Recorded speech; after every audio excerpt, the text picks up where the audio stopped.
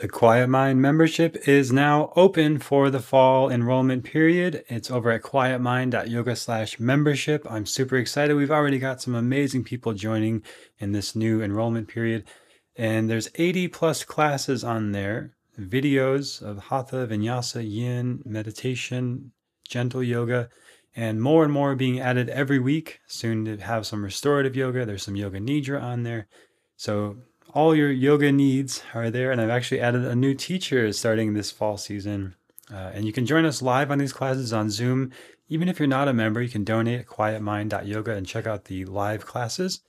But if you want to access the archives of all these recordings, that's Quiet Mind membership. And it's only open once a quarter for a week so that we can all join in together and start the new season together. We're going to be talking a lot about Ayurveda over these next few months, the sister science of yoga, which I love, talking about daily routines, knowing your dosha, your tendencies, what kind of diets, habits, yoga, meditation are optimal for you.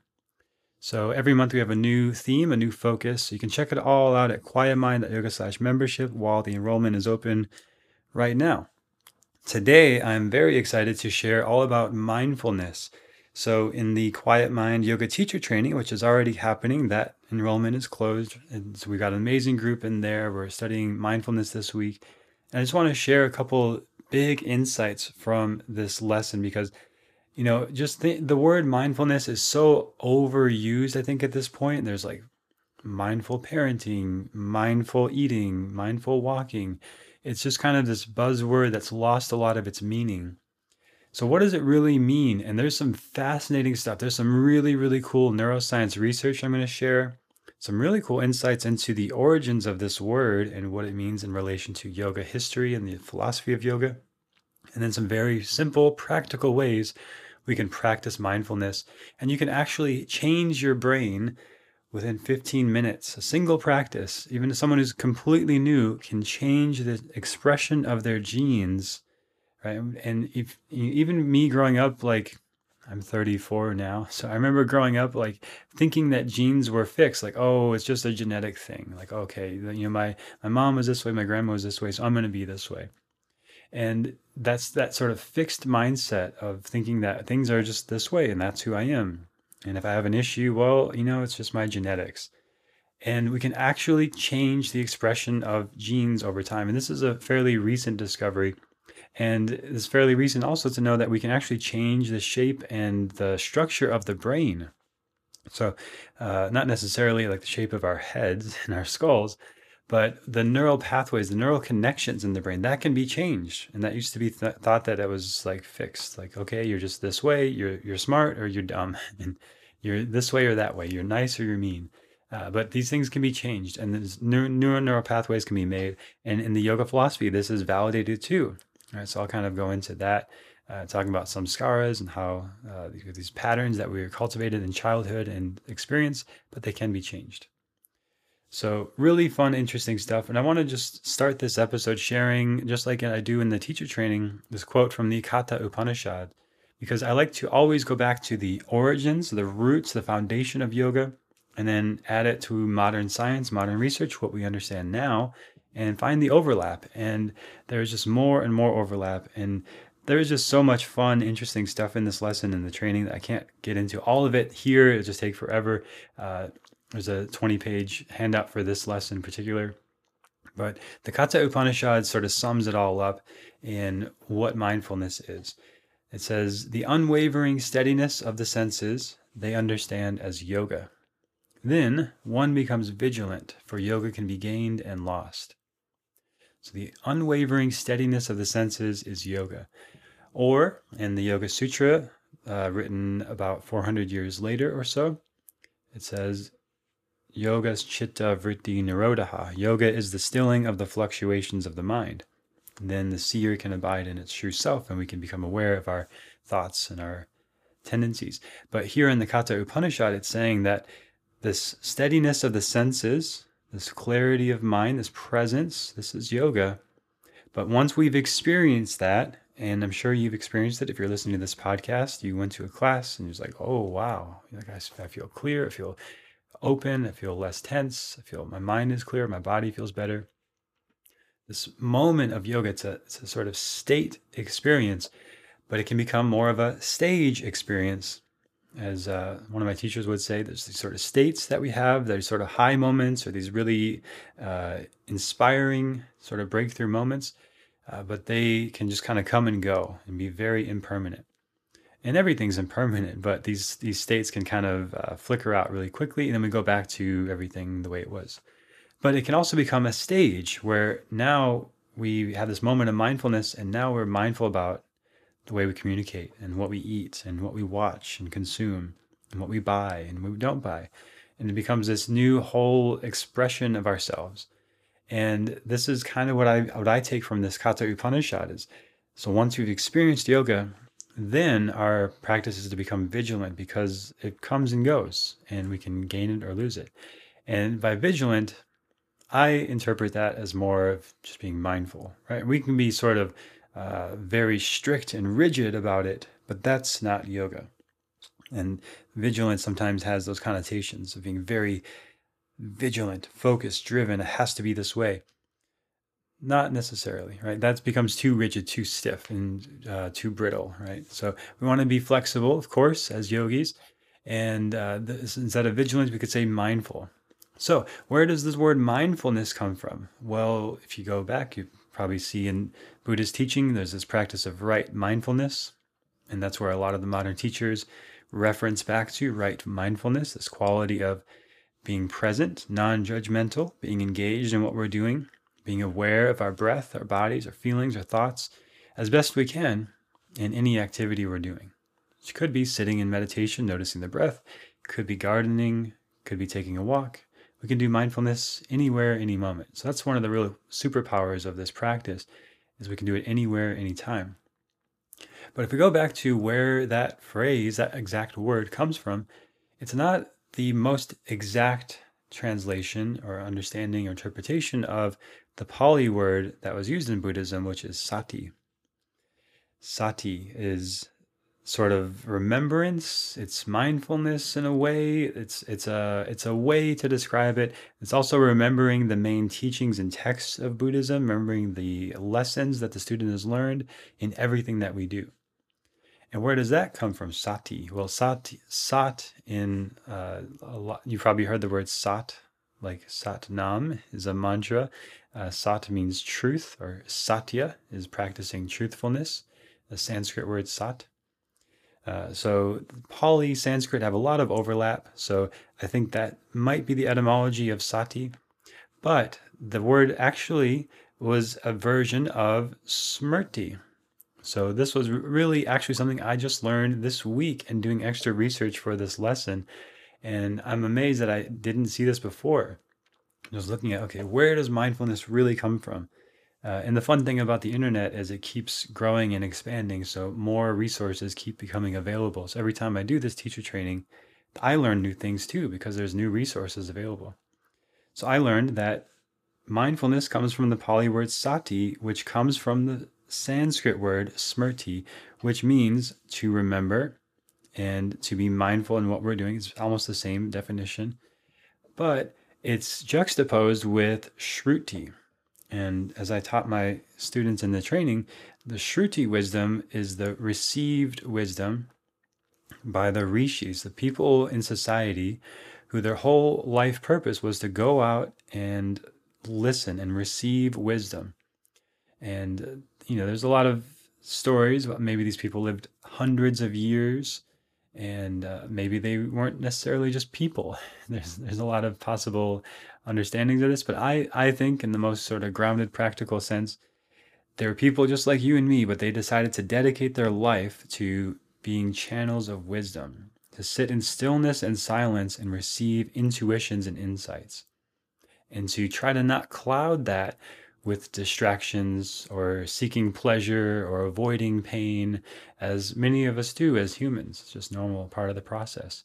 But the rishis would just sit in meditation and just listen and try to receive wisdom and insight. And what they shared was the Vedas. And if you study the Vedas, they're extremely complex and intricate patterns of rhyme and rhythm. They're They're the authoritative source text for all Vedic teachings, all Hinduism, Vedanta, Samkhya philosophy, yoga philosophy. And of course, those of you in the teacher training, you know all these terms, but if you're not familiar with them, essentially it's the source of yoga philosophy. So the Shruti wisdom, these channeled, received phrases, concept, ideas, which if you don't know anything about this, it shows up in yoga classes whenever you hear someone talk about the koshas, the energy layers of awareness of the body. Talk about Om. Everybody knows the word Om at this point. That's from the Upanishads. So the Vedas and Upanishads are the only two texts that are definitively considered Shruti wisdom. This received wisdom from people in deep meditation. And I believe that we all have at least a little bit of access to some sort of received wisdom like this, right? When you get still and you sit and you listen, you kind of clear away the clutter and distractions and become more of a channel and vessel for what wants to come through you. There's a still, quiet voice within that says, go this way, don't go that way, or don't say this, or wait. Right? Now is not the time to make the decision. Just wait. Right? That's that still quiet voice. But the louder ego is often like, I've got to do this now. This person said this thing, that person said that thing. I should do this. I've got to live up to this role, this responsibility, this title. This is who I am. This is what matters. And that you see it like really exaggerated in politics when people get very vehemently defined in their roles of opposition against something else. And there are times when we need that and we need to make decisions, and there is polarity in the world. There are opposing beliefs and opposing thoughts and actions that need to be considered. But underneath all of that, there's this deep interconnectedness of, in a million years, none of that stuff will matter. And billions of years ago, none of this stuff mattered, of course. Even hundreds of years ago, none of this stuff mattered. So what is the thing underneath all of this, right? We're spiritual beings here having a human experience. We're the exact same carbon atoms as each other, as everything else. It's just carbon atoms expressing with different personalities and identities and ahamkara, the ego. But underneath all of that, what's left? And that's what we tune into in Shruti wisdom. And I believe everybody can access that. Even if you don't spend your whole life meditating, maybe just for a moment, maybe just once, maybe regularly, maybe every morning you get up and meditate and you have these sort of intuitions and insights that feel very clear and pure, very sattvic. So they're not rajasic, not trying to chase things and get all these things done. They're not tamasic, not trying to avoid things and protect ourselves. But it's sattvic. It's just this pure, clear intuition. And I believe we can access that. But that's the Shruti wisdom as juxtaposed to the Smrti wisdom. So the Vedas and Upanishads are Shruti, the source text of yoga. And that's again what I quoted. This unwavering steadiness of the senses is yoga. Then one becomes vigilant, for yoga can be gained and lost. That's from the Upanishads. That's received wisdom. And then there's the Smrti, which is like the Bhagavad Gita, which is like a story that sort of exemplifies these teachings. And the Yoga Sutra, which is a compilation and sort of interpretation of a bunch of different teachings up to that point. And so on. And there's the Brahma Sutra and all these other texts and the Hatha Yoga Pradipika. So these future texts that are remembered wisdom. So they're not completely received and channeled, but they are applying what we've learned from our teachers, remembering what we've learned, and applying it and integrating it into a new perspective. And that's what we're doing in mindfulness all the time. So long-winded, roundabout way to say that what we're doing when we're practicing mindfulness is not just being present, non-judgmental, and open and aware of what we're doing, but we also want to remember these Shruti teachings. Now, if that doesn't resonate with you, great. Maybe you like Zen philosophy, or I love Taoism myself. I remember those frequently throughout my day. The quotes are just sort of embedded in my brain at this point. One of my favorites is I am like an idiot. My mind is so clear. For some reason, that always makes me happy and reminds me to not take things too seriously. That's like I'm an idiot. My mind is so clear from the Tao Te Ching, right? So that would not be considered Shruti wisdom, but it feels resonant and true in my soul, in my spirit, and my essence. Like, yes, that feels right. And I laugh every time I think about it because it brings me the sense of joy and inner peace and contentment. So you might have some sort of, quote from uh, Cardi B, who knows, right? It's some random quote that you heard at some point. It's like, that's, yes, like that resonates. That feels true to me. And the only reason that ever happens is because there's this inner part of us that just knows this Shruti wisdom within us. And the only reason any quote has ever resonated with you or any teacher has ever resonated is because they're saying something that you know to be true in your essence. And those things are the things we want to remember. But if you want to take this to the more literal interpretation, memorizing things from the Upanishads and the Vedas, things like the Gayatri mantra from the Vedas, different mantras from the Vedas. These are powerful things to integrate into our thought patterns. So we replace those negative thoughts, those judgments, those fears, those concerns, worries, doubts, and choose to come back to these. I mean, throughout the Upanishads, it talks about how when we remember who we truly are, all fear fades away and all grief fades away. And we can just be present and joyful in the present moment. That's mindfulness, right? That's applying that brings this sense of mindfulness and presence and engagement and non-judgmental quality. Now, talking about the brain science of things, what's happening when we go into those fear, worry, doubt, anxiety, different parts of the brain are lighting up and activating. And really cool, fascinating research when they take these meditators, these monks who've done 50,000 plus hours of meditation, like their whole life. That's all they've done is sit in meditation, just like the rishis. And it shows different brain activity than the average person. And they have more activity in the prefrontal cortex. That's the most evolved part of the brain, the newest part of the brain from an evolutionary standpoint. And less activity in the brain stem and the limbic system, which are the reptile brain and the mammal brain, they've been around longer. And those are less new developments. But they also have this different brain activity, so we can measure brain waves. And there's 5 different brain waves. And for the average person, most of us are in the first 4 brain waves.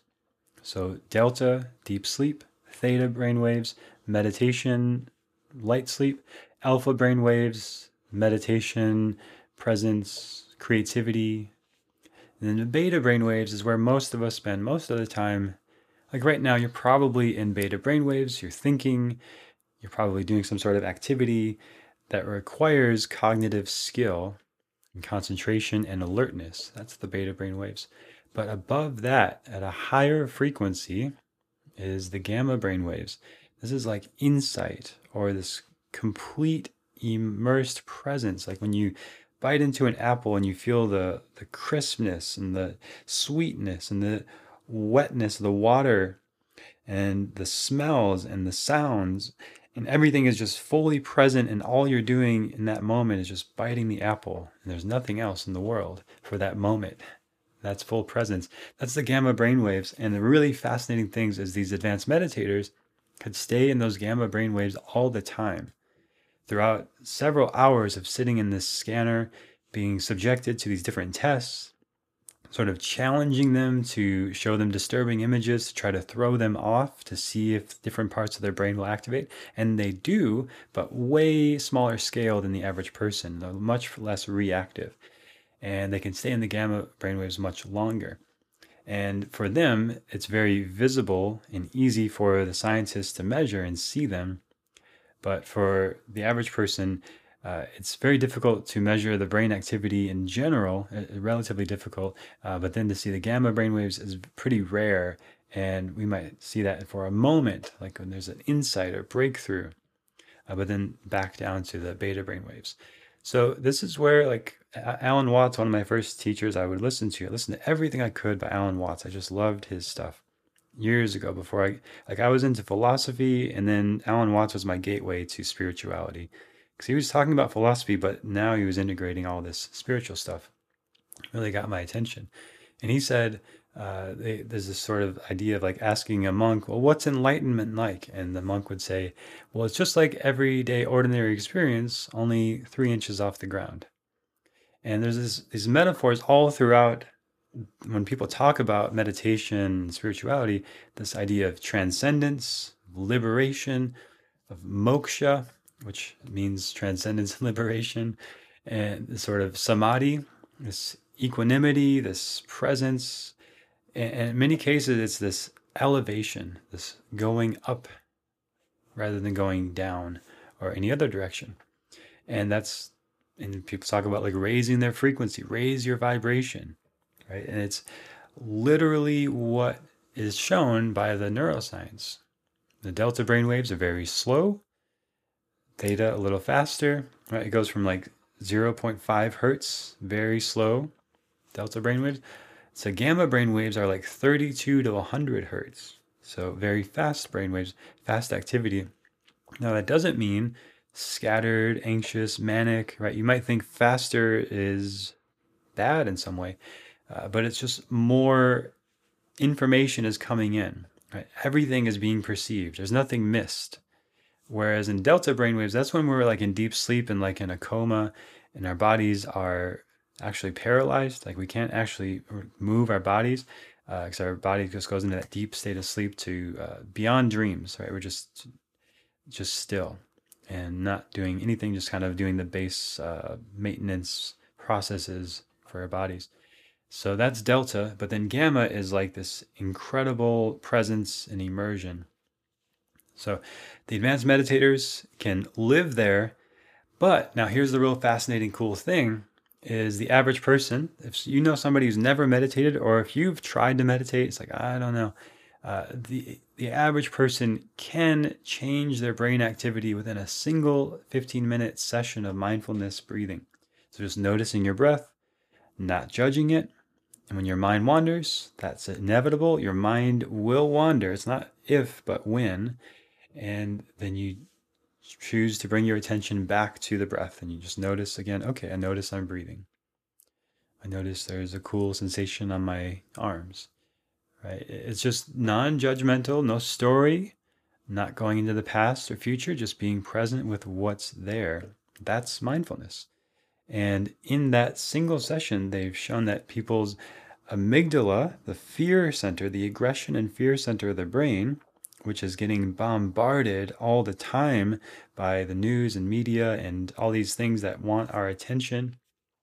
And if you've experienced trauma, stress, just having the average life where the amygdala is that part of us that gets worried, afraid, and aggressive to protect ourselves, that gets smaller in meditators. And there's less gray matter there, and then more gray matter in the frontal cortex, which is our more evolved sort of perceiving, conceptualizing, philosophizing, idealizing, sort of seeing the bigger picture of things gets more activity. Over time, that is significant, but even in a single session, it can be noticeable. So there is hope for you if you've tried to meditate and you're like, I don't know, or if you know people who are like, I can't meditate, just focus on the breath. Just come back to the breath. It's very simple, but not easy. And it gets easier over time. And you can use different tools. You find what works for you. So in the source text, they say for the average person who has no experience and is a very difficult time with all this stuff that I'm talking about, mantra meditation is the way to go. And that will help you create this state of yoga, this presence, this engagement. And now we know neurologically elevate the brain waves to a higher frequency of activity. Now, sometimes lower is better. Like alpha brain waves are fantastic for creativity, right? We don't want as much of the gamma brain waves in that necessarily. Or the theta brain waves, when we want to sleep, we want to go into those deeper states. So it's not like higher is always better. But if we want to practice mindfulness and live fully present and engaged, it's fascinating to see. That's where the people who've dedicated their lives to that live and experience life from. So again, the amygdala can shrink. It can get less neurological connections, so less neural pathways to the amygdala. So when I hear a loud clang outside, maybe I've got it wired into my brain that that means danger. So the amygdala lights up, and now I'm afraid, and now I'm worried. But I could also get to a place where I know, okay, there's a loud clang outside. I can respond to it if I need to, but I'm not going to become tense and worried and afraid and then reactive. Necessarily, I'm going to choose, okay, well, what needs to happen? Do I need to like clean up something? Did something happen? How can I address this?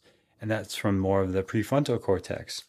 And it's not saying emotion is bad and we should just like transcend, bypass all emotions, right? And this is where it gets tricky for people because maybe somebody hasn't spent their whole life meditating and they've had a lot of difficult experiences. And it's very important as a human being to be validated and heard in our experiences. And the emotional center, the limbic center, needs to be seen and validated. So that's a completely different process, the practice of mindfulness to maybe you can be in those more elevated brain states, more mindful. But if your friend or your partner or someone you're talking to is in the more reactive state and their amygdala is activated and they're afraid, it's not going to help them to say, oh, just use your prefrontal cortex. Just think about it this way. Here's an idea I learned, right? You're using different parts of your brain to connect, and that's disconnecting, of course.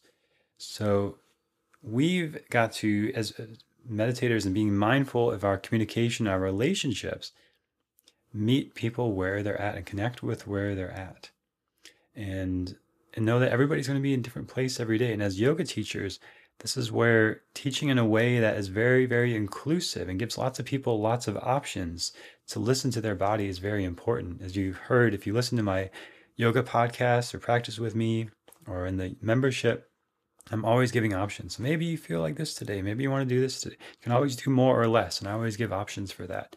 Because you don't know where people are starting at. But when we're teaching like a general all levels yoga class to the public, that's how we can make it more inclusive and give people different options for where they're at that day.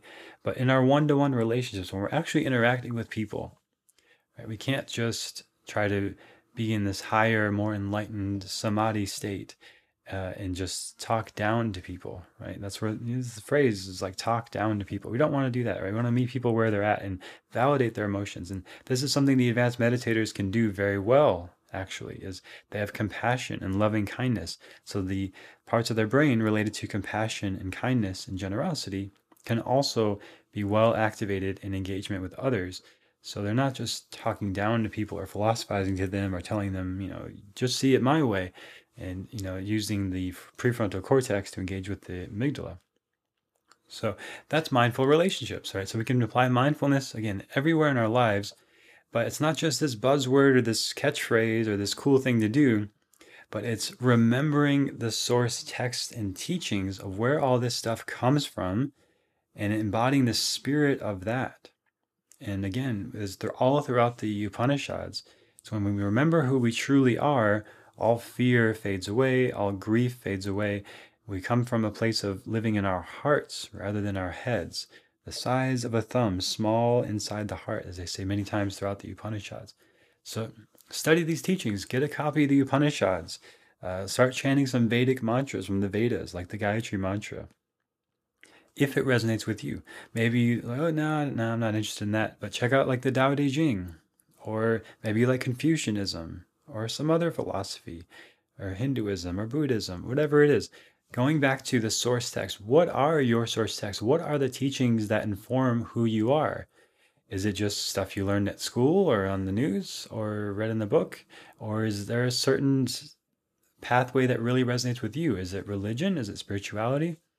Right? I think all paths have something valid and interesting to offer, and we can choose to find the things that resonate most with us and find our own unique path. And you might disagree with that, and you might think, well, this path is the right way. And that's totally valid too, right? If so many millions of people can say that their path is the one right path, that to me says that there are many possible paths, just like just so many possible diets, and so many people say this diet is the one right diet. Well, the human species has shown that we're obviously omnivores. And I think it's the same is true for our beliefs and ideals and whatever we define truth as. Right, it's a very personal definition of that. But what is irrefutable? What can we come back to over and over again? Right? When we live from a place of compassion and heart-centered kindness to others and love to others, what happens in the world? Right? And when we don't live from compassion, when we live from pushing others away, what happens in the world? When we're not mindful, what happens in our lives? And that is probably the best way you can decide what path you want to follow. When you apply these teachings, what happens? When you apply those teachings, what happens? How do you feel? Who do you become? What are your conversations like? Do you become more hostile or more connected? Right? And maybe you want to aim towards the ones where life kind of goes a little better when you follow that path. And again, the Tao Te Ching is one for me. The Upanishads are another. Alan Watts' teachings I love. Find what works for you. And I hope this helps you give a little insight into your mindfulness practices. And next week in the teacher training, we're talking all about meditation techniques. So here on the podcast, I'll share a little bit about meditation techniques, the specific ways to apply this. And of course, if you want to join the teacher training, the next one opens in March 2021. But right now, you can work with me a lot more in depth because every week there are 6 new classes now. So 6 classes a week now. On the Quiet Mind membership, you can join us live by donation. You don't have to join the membership. But if you join the membership, you get access to all the recordings. Now there's 80 plus recordings in there and all the different styles of yoga. This past month, we've been exploring the Upanishads through our practices. Next month, Ayurveda.